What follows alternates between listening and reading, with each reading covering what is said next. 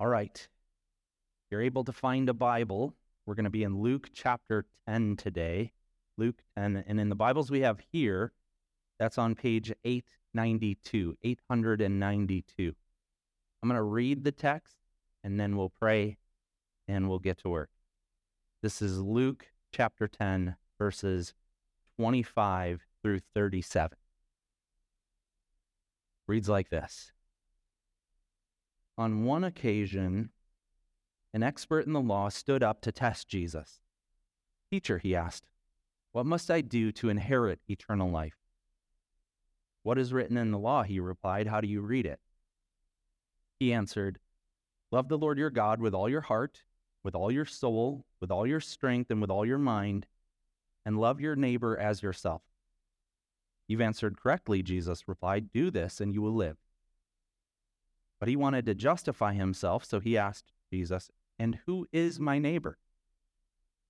In reply, Jesus said, "A man was going down from Jerusalem to Jericho when he was attacked by robbers. They stripped him of his clothes, beat him, and went away, leaving him half dead.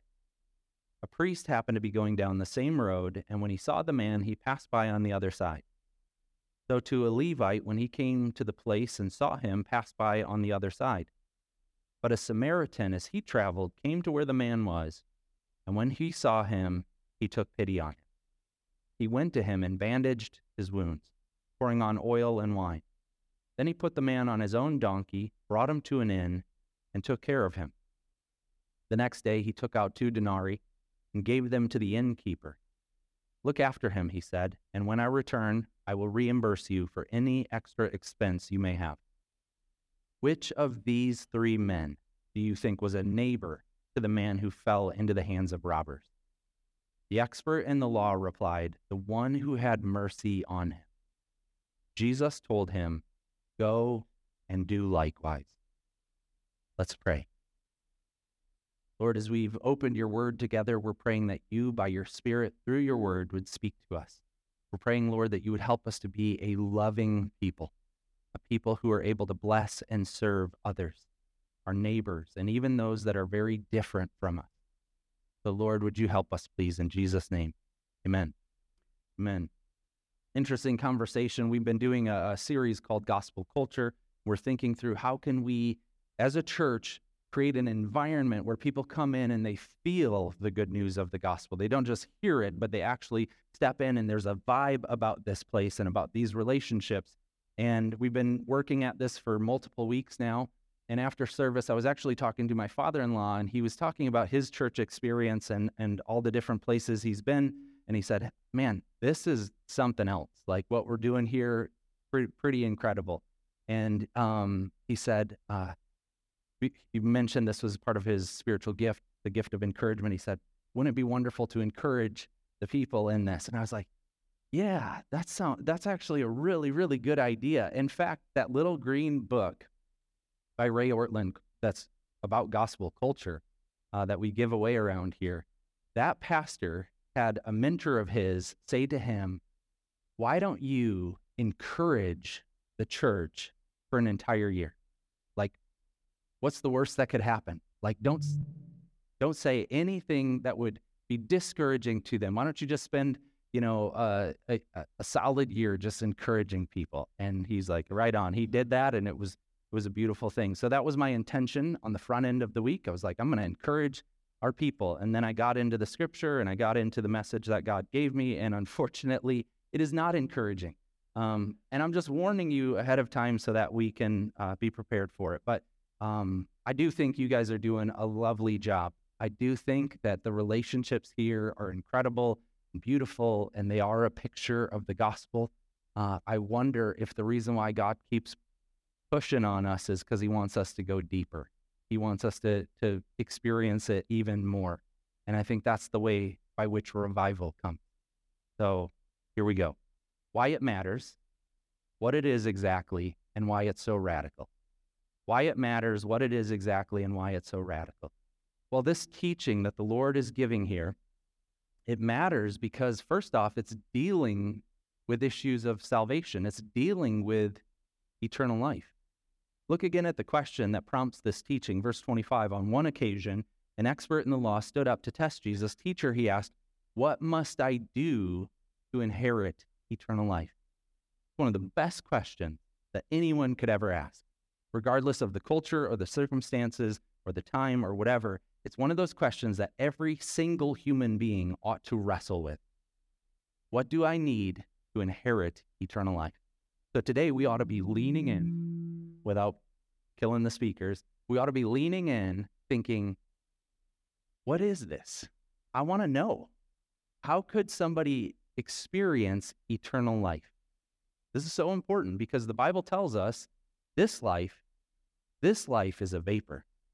It's here for a moment, then it's gone. It's like a mist. It's like step outside on a cool summer morning and you see the fog hanging over the land, and then all of a sudden the sun comes out, and I don't know what to do, guys. I can move things if you want me to. But the sun comes out, and then it's just gone. And that's how life is described. It's a vapor that's here for a moment, and then it's gone. But then you step into eternity, and that just goes on permanently. It goes on and on and on forever and ever. So we want to know, okay, if this life, whether it's 80 years or 100 years or just a few years, if it's here for a moment and then gone, but we're going to step into eternity, we want to know how would we do that? How would we step into and inherit eternal life? Well, the dialogue progresses, and it's interesting because the Lord basically says, I don't know, what do you think? Now, he doesn't say it exactly like that, but he questions him and he says, well, what is written in the law? How do you read it? You've got a Bible. You're a lawyer. You're an expert in the law of God. You've got a Bible. What do you find there? How do you read the Bible? How do you interpret the Bible? And he answered, love the Lord your God with all your heart, with all your soul, with all your strength, and with all your mind, and love your neighbor as yourself. He's able to boil down the essence of the law, which is a lengthy document. I mean, you've got all kinds of stuff that would be considered law in the scriptures. And he's able to simplify it down to the essence. Love God, love other people. And he's correct. That's what the Lord says. Passing grade. You are correct. In fact, the Lord himself, one time when he was asked, what's the greatest commandment? He gave the same answer. Love God, love people. So he answers in that way, and the Lord says, that is correct. You've answered correctly. Then he says, do this, and you will live. So if you're able to love God with everything that you've got, and you're able to love your neighbor as yourself, you have life. Now, what's interesting is, what I think the Lord is doing here, and I'm not going to bury the lead, I'm just going to say it up front. I think what he's doing is he's showing eternal life will be evidenced by the way that we treat other people, by whether or not we're able to love other people in real time. I do not think that the Lord is teaching a lesson here where he says, if you want eternal life, you have to earn it, you have to perform it, you have to love other people. If you do that, then you got it. He's saying, no, it's the other way around. If you have the divine life in you, it begins to show up in the way that you deal with other people. Let me show it to you from another place in Scripture. Similar circumstances, teacher of the law, a person who loves the Scripture, and the Lord is dealing with a group that's in that camp in John chapter 5, and he says this, you search the Scriptures diligently because you think that by them you possess eternal life. What you fail to understand is these very Scriptures, Jesus is saying, John 5:39, these very Scriptures testify about me, but you fail to come to me to receive eternal life. So Jesus has a category where he says the Bible is designed to lead people to faith in Christ. If you want eternal life, it is in Christ. It is belief in him and what he has done. And the problem with that is none of us want to come to God on God's terms. We want to come on our own terms. And so look at how the lawyer responds. He wanted to justify himself. He wanted to justify himself. God is saying there's a way to experience eternal life, but you have to receive it. You have to receive it as a gift of grace. Most of us want to come and show the record of our good deeds that say, look, I earned it myself. It's like we're on Pinterest and we're looking around, we see these projects of righteousness and we go, I could do that. and this is my DIY self-salvation project. I think I can do this. And we start to look at the Bible and we go, okay, well, what's required of me? All right, I'm going to do that. I'm going to do that. I'm going to do that. I'm going to earn my way into the kingdom of heaven. That's not how it works, though.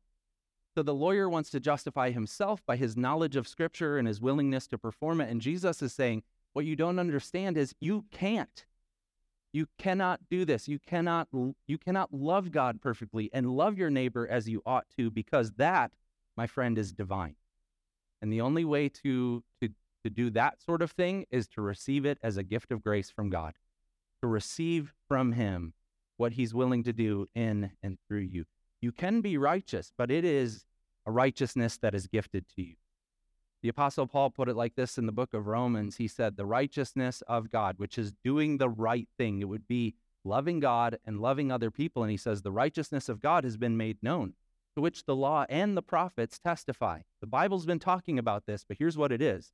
Verse 22 of Romans 3. This righteousness is given through faith in Jesus Christ to all who believe. So you believe in Jesus Christ and you receive that righteousness. So this teaching matters because we're dealing with eternal life. And I hope that all of us in here are willing to kind of set aside our DIY self-salvation project, and we're willing to take up the righteousness of Christ that is imparted by faith in him. The second reason why this matters is because it reveals the heart. As Luke is narrating here, he tells us the motivation that the lawyer was testing the Lord. If you look again at verse 25, he's testing the Lord. And so he has no real intention of changing what he already believed. He comes to the Lord with a question, but the question is a pretense. He's really just trying to figure out whether or not the Lord is going to say what he wants to hear. He's testing the Lord. So the question is insincere, and he has no intention of actually obeying what the Lord might require of him. Grant Osborne, one of the commentators, he says, this lawyer is not considering following Jesus as a serious option. Even if Jesus were to come up with a stirring answer to his question, that's not his intent here. He has no desire to hear from the Lord and change his life. He's simply asking the question to prove himself right. I got thinking about it this week, and it really bugged me because I realized that has never gone away. It's been a constant feature of humanity through all the ages. There are a lot of times where the Lord speaks, but we are so arrogant and so committed to our ways that even if God were to say it directly, we'd tell him to go fly a kite. In the Old Testament, I was thinking about it, it's in Jeremiah 44. The prophet comes to the people and he says, God is aware of the things that you're doing and he's not happy about it. He's warning them. He's appealing to them. He's trying to get them to change their ways. And he says, this is what's going to happen if you persist in this. And in Jeremiah 44, verses 16 and following, they say, we don't care. We're going to do what we set out to do. We don't care that you're threatening judgment and all these. We don't even believe you. And they say, we're going to double down on our idolatry, on our commitment to worshiping and serving things other than God.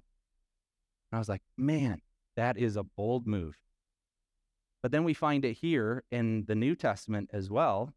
And I see it over and over again. And I began to think to myself, that situation persists even today.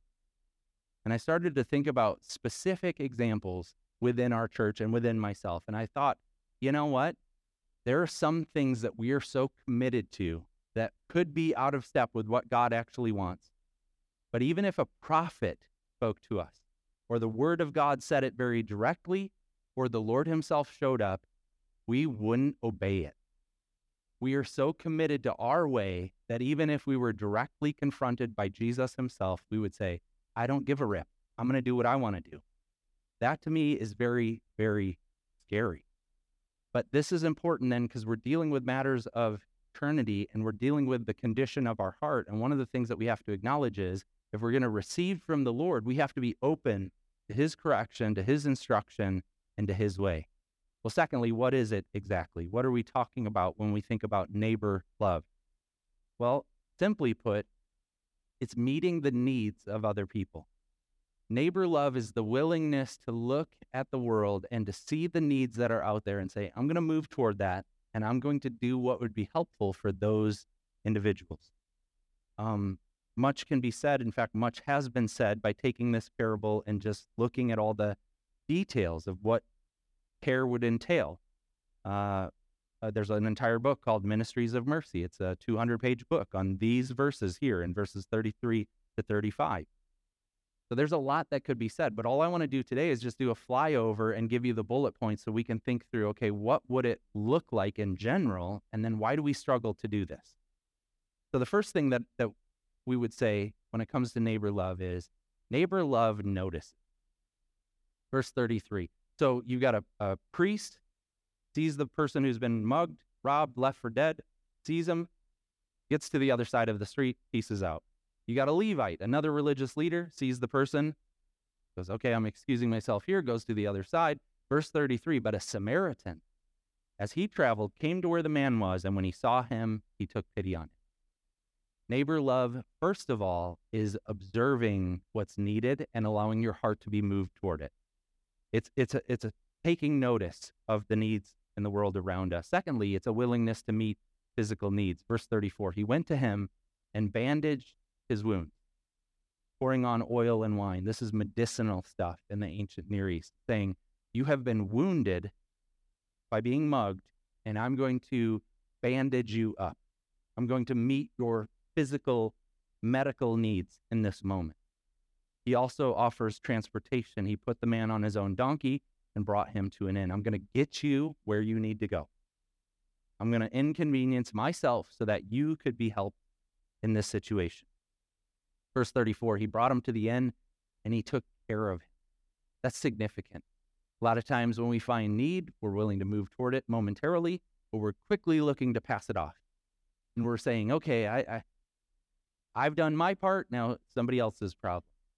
But in this case, the Samaritan, it seems to me, stayed with him for that moment and stayed and was willing to be to perform that ministry of presence, to just be there, to be there in solidarity, which is what we often need. There's a reality that when we are hurting and broken, sometimes the most profound thing that somebody can offer us is their presence, sitting with us and being with us.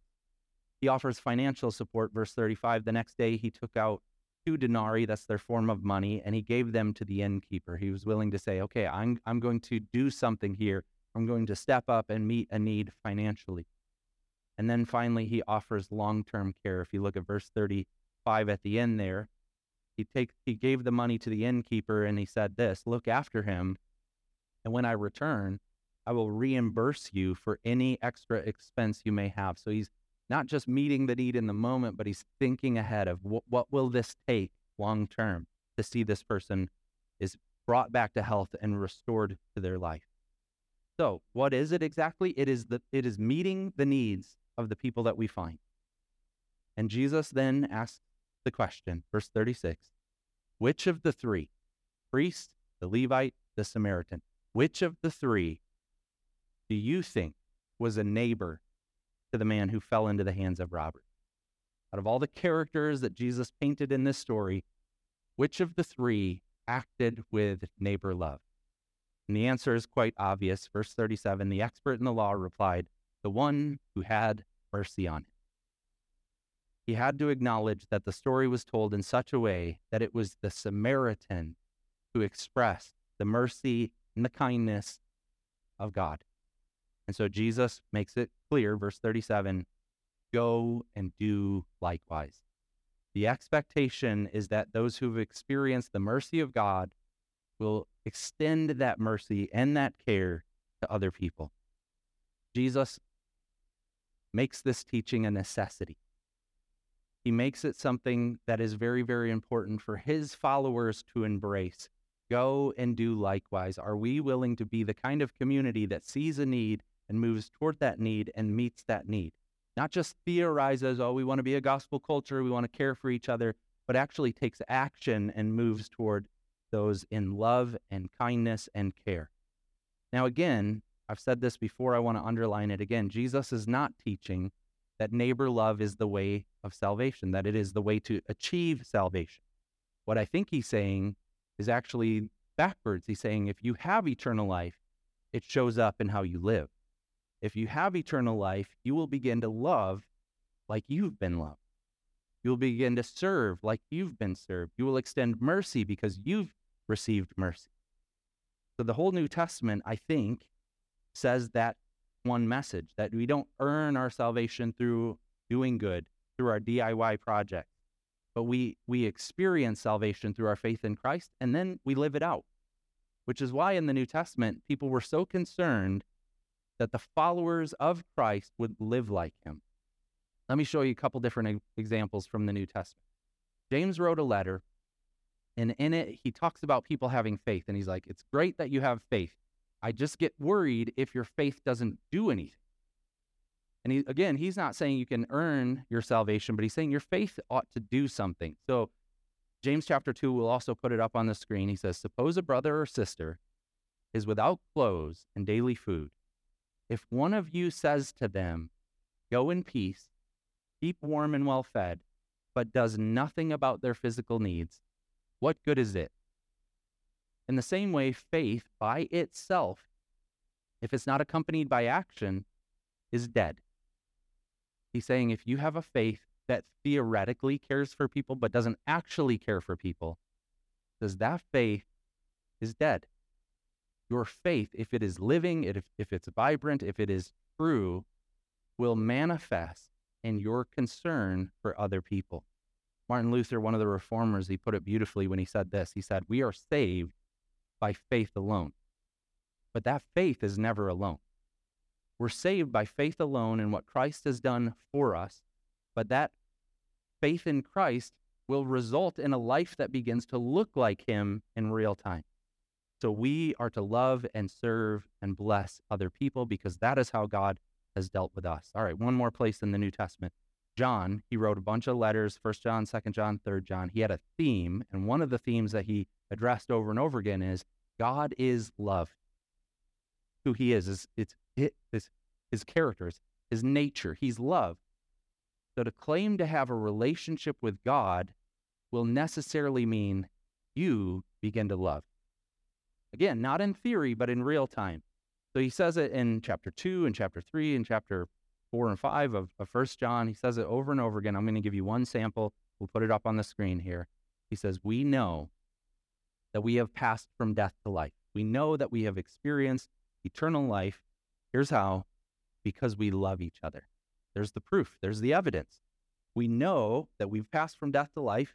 Here's how. Because we love each other. Then he flips it around. He says, but anyone who does not love remains in death.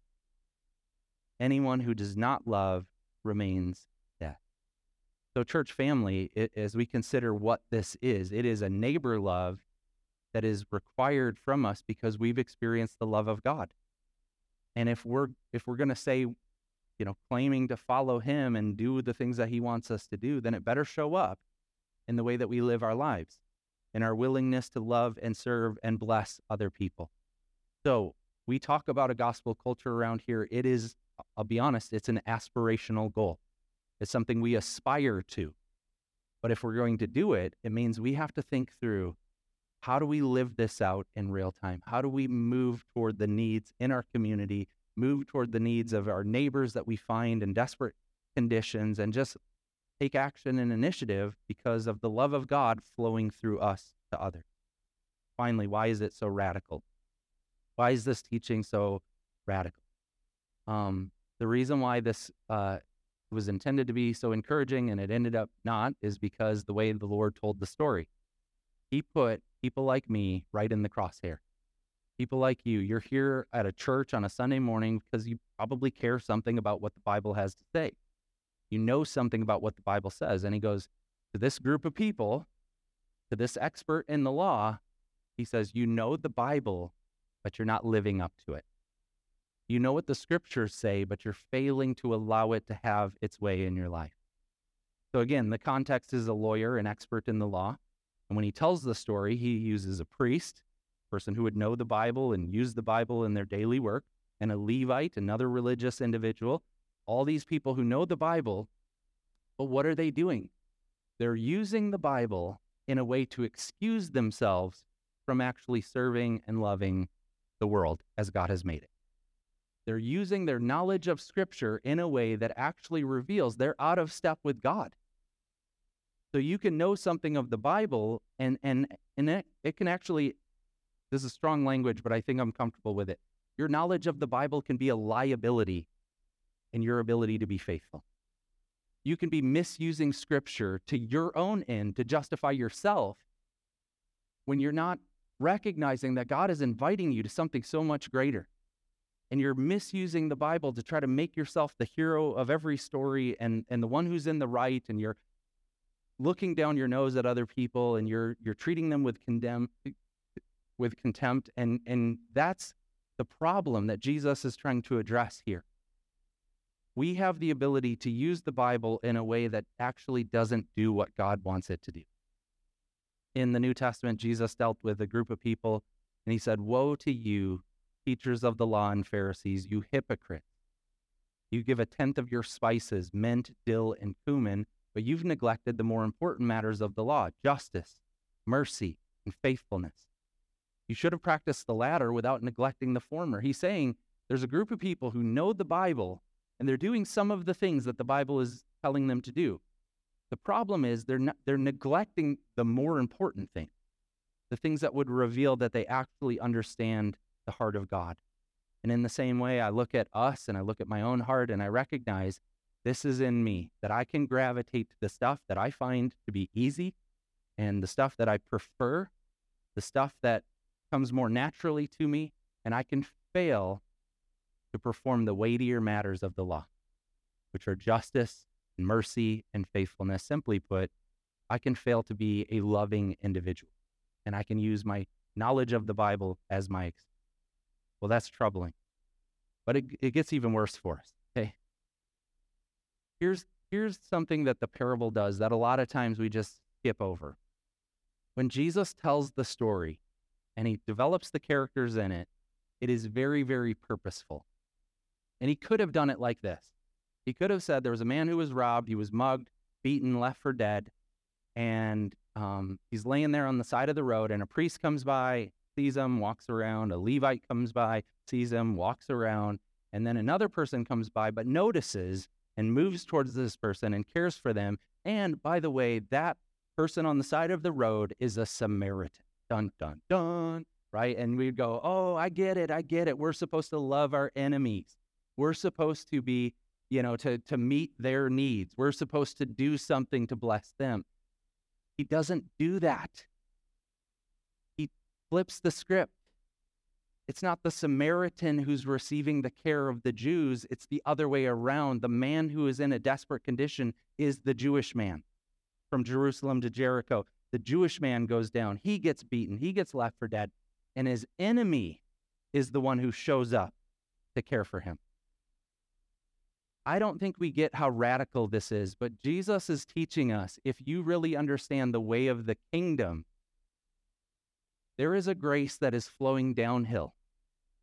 And those who are members of the kingdom are willing to receive from God his goodness and his grace, even from the people that we would naturally despise.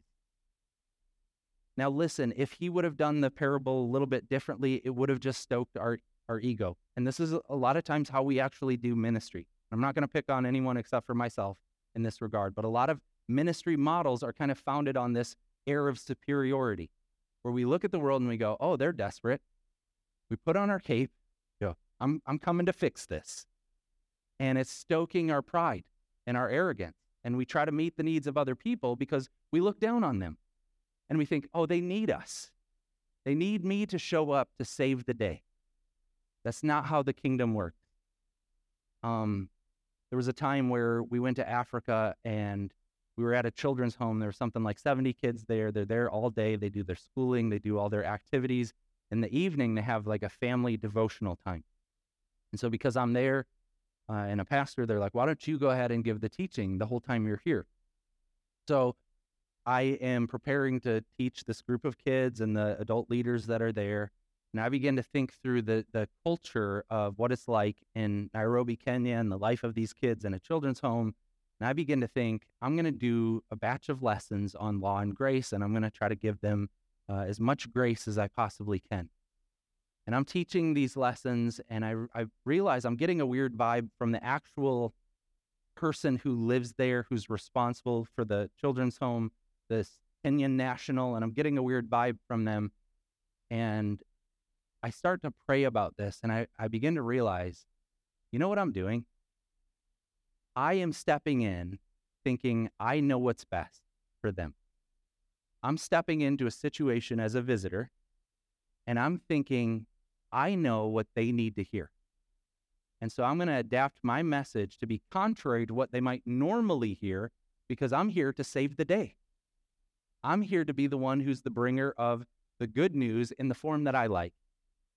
That, my friends, is incredibly arrogant. And I have had to repent of that, because that is a misuse of the opportunity and the responsibility that I had in that moment. It would have been better to sit with them and to think through what would best serve your need. And for me to not come in with my agenda, but for the Holy Spirit to set the agenda that would be appropriate to that environment. You see, even the way that we serve can be self-serving. Even the stuff that we do can actually be an attempt to justify ourselves. Jerry Bridges, a guy who worked with navigators for a number of years before passing into glory, he wrote a sentence that has stuck out to me for years. And what he's getting at is the idea that I'm driving home now, and it's this idea that even the best things that we do can actually be full of our own sinfulness and pride. He wrote like this. He said, even our tears of repentance need to be washed in the blood of the Lamb. Even the most pure things that we do, the most beautiful things that we might do, including repenting over our sin, can still have sin in it, needing to be washed by the blood of the Lamb. What we're being invited to do then is to recognize that God's grace is for the enemy. And we can receive from God only when we're humble enough to get low. The Samaritan, if you don't know the dynamic between Samaritans and Jews, you can easily just Google it and you can find out all kinds of things. All the stuff that we feel anxious about today, all the different division within our land, all those things were true of the relationship between Jews and Samaritans. So if you think about racism, and you think about a Jew would be able to see a Samaritan because of their features, and they would see them, and immediately they'd be filled with animosity, one of them. And they would have a hatred there that was an ethnic hatred. There would be political tension as well, as they would both interpret the world with very different viewpoints of how to solve it and what the solution might be for these different things. There was a religious tension as they would look at each other, and the one group would say, we are in the right and you are wicked. There was a tension in that direction. So when the Lord tells a story like this and he says, here's what eternal life will look like in real time. Your natural enemy will be an instrument of God's grace. And I'm just going to be honest. This is what gospel culture would look like. I'm not sure we're ready to go there.